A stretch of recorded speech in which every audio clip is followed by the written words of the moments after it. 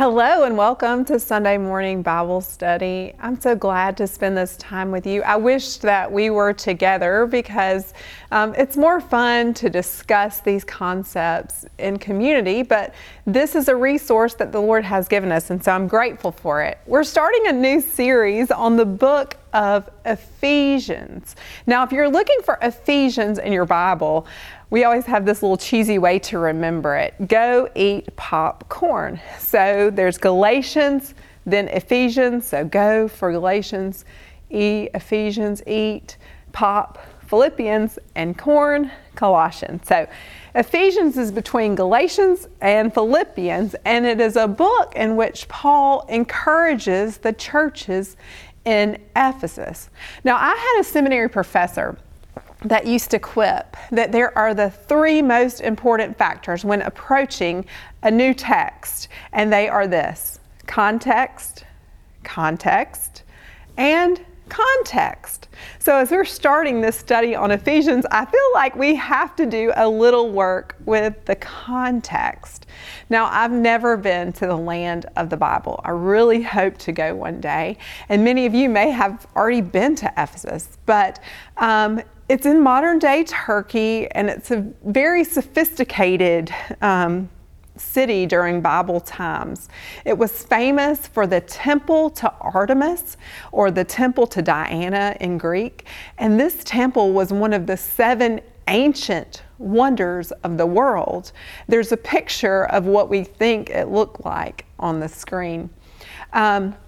So as I was trying to think about Ephesus and the city to which this book was written, the churches in the region of Ephesus, I began to make some parallels with a city that I have visited, and that is Mexico City. I lived there for a couple of years.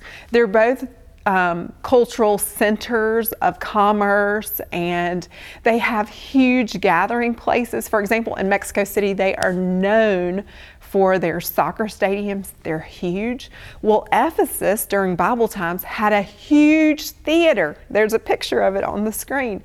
It could hold 25,000 people. More about that theater in a moment. I also made some parallels between what I believe was the worship of Artemis, this goddess that Ephesians believe fell, an image of her, from the sky, and they have taken this stone image and they put it in the temple to Artemis, and many of the people were in a cult that worshiped this goddess. Well, in Mexico City, they wouldn't say it this way, but many of the people worshiped the Virgin of Guadalupe. And they have a story of how the Virgin also appeared to a man named Juan Diego. He was traveling, and she appeared to him, and then she imprinted her image on his cloak. Well, the reason I make the connect is because in Mexico, the image of the Virgin of Guadalupe is everywhere. It's on statues and parks and shrines, on necklaces and t-shirts, even candles. And there's this whole basilica, or this whole church complex, that is all to revere the Virgin of Guadalupe. And I think in Ephesus, the same kind of thing was going on. There were these silversmiths that we read about in Acts 19 who were making statues that were statues of the goddess Artemis. And I believe they probably had statues everywhere of her. And this temple that is one of the 7 wonders of the ancient world was this huge structure that was dedicated to her worship. And so Paul comes on the scene and visits with the church of Ephesus. Well, it's not even a church at first, but he goes to Ephesus and he spends 3 years there making disciples. You can look back at Acts 19. He starts out, as he usually does, in the synagogue. And he would teach in the synagogue daily. And then there were some people after 3 months that became obstinate with him. And he moved to a lecture hall to preach. Acts tells us that God was doing such extraordinary things through Paul's ministry that even handkerchiefs or aprons that he touched were taken to people who were sick, and they were cured. And after 3 years, the people began to believe in Jesus. There was quite a following and a church to the glory of Jesus our Lord. Now, this did not make the artisans and the silversmiths in Ephesus very happy, because they had much to lose if the goddess Artemis was not the one who everyone revered. I'm going to take us back to Acts 19 to hear what Demetrius, who was one of the artisans, had to say about Paul and this ministry. I've lost my place. I had it queued up and everything. All right, let's see here. Acts 19.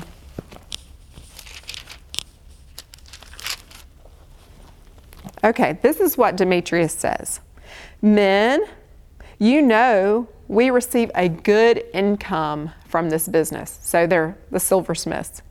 And you see and hear how this fellow Paul has convinced and led astray large numbers of people here in Ephesus, and it's practically the whole province of Asia.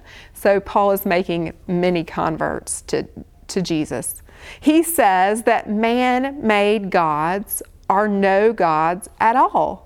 There is danger not only to our trade that we will lose its good name, but also that the temple of the great goddess Artemis will be discredited, and the goddess herself, who is worshipped throughout the province of Asia and the world, will be robbed of her divine majesty.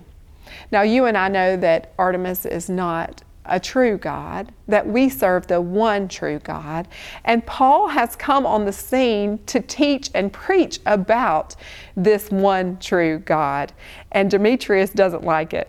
And so at the end of Acts 19, Demetrius incites a riot in that big theater that I showed you a picture of. And for hours, the people are rioting until a city clerk comes on the scene and calms them down. Needless to say, the believers encourage Paul to leave Ephesus at that time. But it's not without consequence. He has made many converts who become the churches in Ephesus.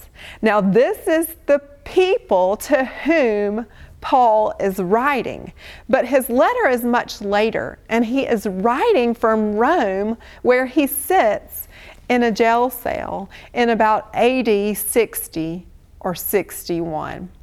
And we read these verses. Let's start with verse 1 from Ephesians chapter 1. Paul, an apostle of Christ Jesus, by the will of God. Now that is 11 words in the English language, but that is packed with meaning. It starts with the word Paul. Remember Paul's story? He was also called Saul. Do you know what the word Paul means? Small. Do you know what the word Saul means? Well, I don't either. But I know that Saul brings to mind the first king of Israel, a powerful man with broad shoulders, someone who looked like a king. But by contrast, Paul, in his new name, means small. But I think it's just a picture of his whole theme in ministry. My grace is sufficient for you. My power is made perfect in weakness. This is what Paul would say in 1 Corinthians. And he believes that he, though small, by the will of God, so not by his own power, but by God's will, is a servant of Christ Jesus, or an apostle. We remember the great story, don't we, on the road of Damascus, where God changes Paul's trajectory, and he calls him to be a minister of the name of Jesus Christ through all the Gentile lands. All right, let's read on. To the saints in Ephesus, the faithful in Christ Jesus, grace and peace to you from God the Father and the Lord Jesus Christ. So he's just giving them a greeting, and he is applauding them for their faithfulness to the message about Jesus Christ. And then the letter takes a little bit of a turn. it's still encouraging, but it's interesting. In verses 3 through 14, verses 3 through 14, it is the longest run-on sentence in the New Testament, in the Bible. And in this wordy, long run-on sentence in Greek, Paul teaches the Ephesian churches about their blessedness in Christ Jesus. So I'm just going to take us through a couple of these verses and remind you and me that we have the same blessings that the churches in Ephesus had. Look at verse 3. Praise be to the God and Father of our Lord Jesus Christ, who has blessed us in the heavenly realms with every spiritual blessing in Christ. Okay, it starts with praise. Verse 3, praise be to God. This is something that Paul instructs us in often in subversive ways. We must start with doxology, with praise for what God has done for us in Christ Jesus. He's given us so many spiritual blessings. A little side note here is that you're going to hear the Trinity in these verses. It starts with God the Father, and then he talks about God the Son, and then at the end of this passage, he talks about God the Holy Spirit. All right, let's read verse 4 together. For he chose us in him before the creation of the world to be holy and blameless in his sight. The fact is, in Christ Jesus, we have been chosen before the creation of the world, before the first light of dawn. You and I were chosen in the mind of God. He had a plan for Jesus Christ. Jesus is not plan B. He is plan A to redeem us from our sin. And those of us who come to faith in Jesus are chosen by God. One person explained this chosenness in terms of human parental terms. If you're a parent, you know that you've been thinking about your children way before they were born. And the same is true for our God. We are not an afterthought. All right, let's look at verses 5 and 6 to see another way that we're blessed. We are chosen and we are also adopted. Picking up at the very end of verse 4. In love, he predestined us to be adopted as his sons through Jesus Christ, in accordance with his pleasure and will, to the praise of his glorious grace, which he has freely given us in the one he loves. We have been adopted, but did you notice that our adoption is tied to our relationship with Jesus? Because of Jesus, we have been freely given the title of son and daughter. Let's keep reading verses 7 and 8. In him, in Jesus, we have redemption through his blood, another spiritual blessing, redemption, and forgiveness of sins. What a blessing. In accordance with the riches of God's grace that he lavished on us with all wisdom and understanding. And he made known to us the mystery of his will according to his good pleasure, which he purposed in Christ. And then he continues on. So another spiritual blessing that we have is redemption. Did you notice that it is redemption through Christ's blood? This is tying our salvation back to the cross and to the resurrection. Jesus went to the cross so that we could be freed from our sin. He who knew no sin became sin so that we might become the righteousness of God. Our redemption includes the beautiful forgiveness that is mentioned here.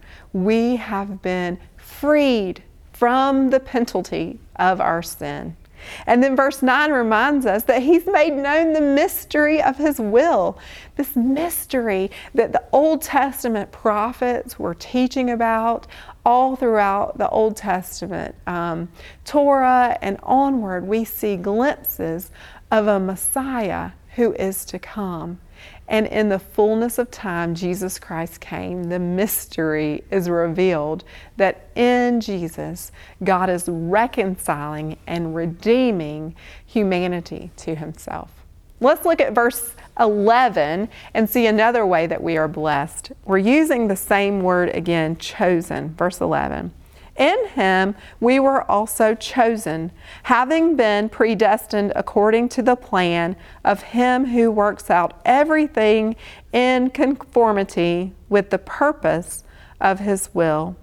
So we are chosen as a people to be conduits of God's love and grace to the people around us. And what is one way that we do this? Well, it's hinted at in verse 6, verse 12, and verse 14. If you have a Bible before you, you can see at the end of verse 6, or in the middle of verse 6 actually, to the praise of his glorious grace. In verse 11, for the praise of his glory. And at the end of verse 14, to the praise of his glory. We were chosen to live lives of gratitude and praise to God, recognizing the mystery he has revealed in Jesus, and then giving great thanks for that salvation and pouring in to others around us so that they might know this same message. The way we sustain our lives is through praise of the Father, Son, and Holy Spirit. The Spirit which we have been sealed with, the final blessing I want to tell you about in verse 13 and 14. And you also were included in Christ when you heard the word of truth, the gospel of your salvation. Having believed, you were marked in him with a seal, the promised Holy Spirit, who is a deposit guaranteeing our inheritance until the redemption of those who are God's possession, to the praise of his glory. You and I have been sealed with a wonderful spiritual blessing. It is the blessing of the Holy Spirit who lives within us to remind us of Jesus' words, to comfort us, and to guide us as we seek to live lives of praise before others so that they might know the glorious message of Jesus Christ, the one who came to be with us, to save us, to redeem us, and to one day be with us for eternity. I just love being with you this morning, and I hope that as we go through Ephesians, you will be encouraged by Paul's message, reminding us that we are no afterthought, we are chosen in Christ, and Jesus is no afterthought, that he came because God had made a way, he had made a plan before he created the world so that you and I could be redeemed. Would you pray with me? Father, thank you for your word.